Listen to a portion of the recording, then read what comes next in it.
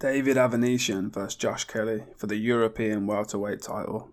Avanesyan has fought at a higher level, twice stopping Kermit Laharaga in Bilbao, the furnace where British fighters Frankie Gavin, Bradley Skeet and Tyrone Nurse have all been beaten.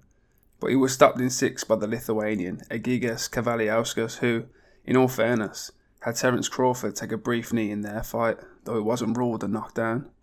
Avanesyan fights straight up but switches stances quickly, touching with straight shots to get into distance for his hooks.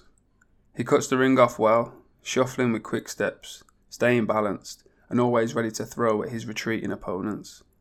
Josh Kelly may be the epitome of Adam Booth's training philosophy. The low front hand, the hair trigger slip and counters, and the feinting. In full flow, these deceptive movements pour out of Kelly, from his feet, his gloves, and probably his eyes too. Then come the combinations.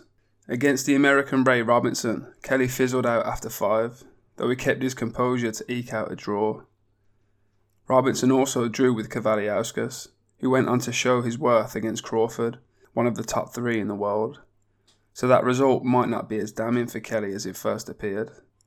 Not everyone can be a Vasil Lomachenko or Kosei Tanaka, surging through to world titles inside single digits.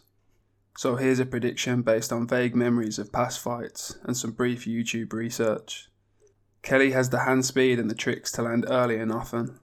I don't think he has the same kind of power as Kavaliauskas, and that power will only lessen as the rounds go on, the more he explodes and feints and moves around the ring.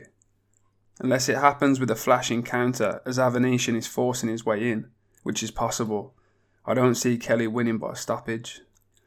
Avanesyan throws tight, hard punches once he's able to get close enough.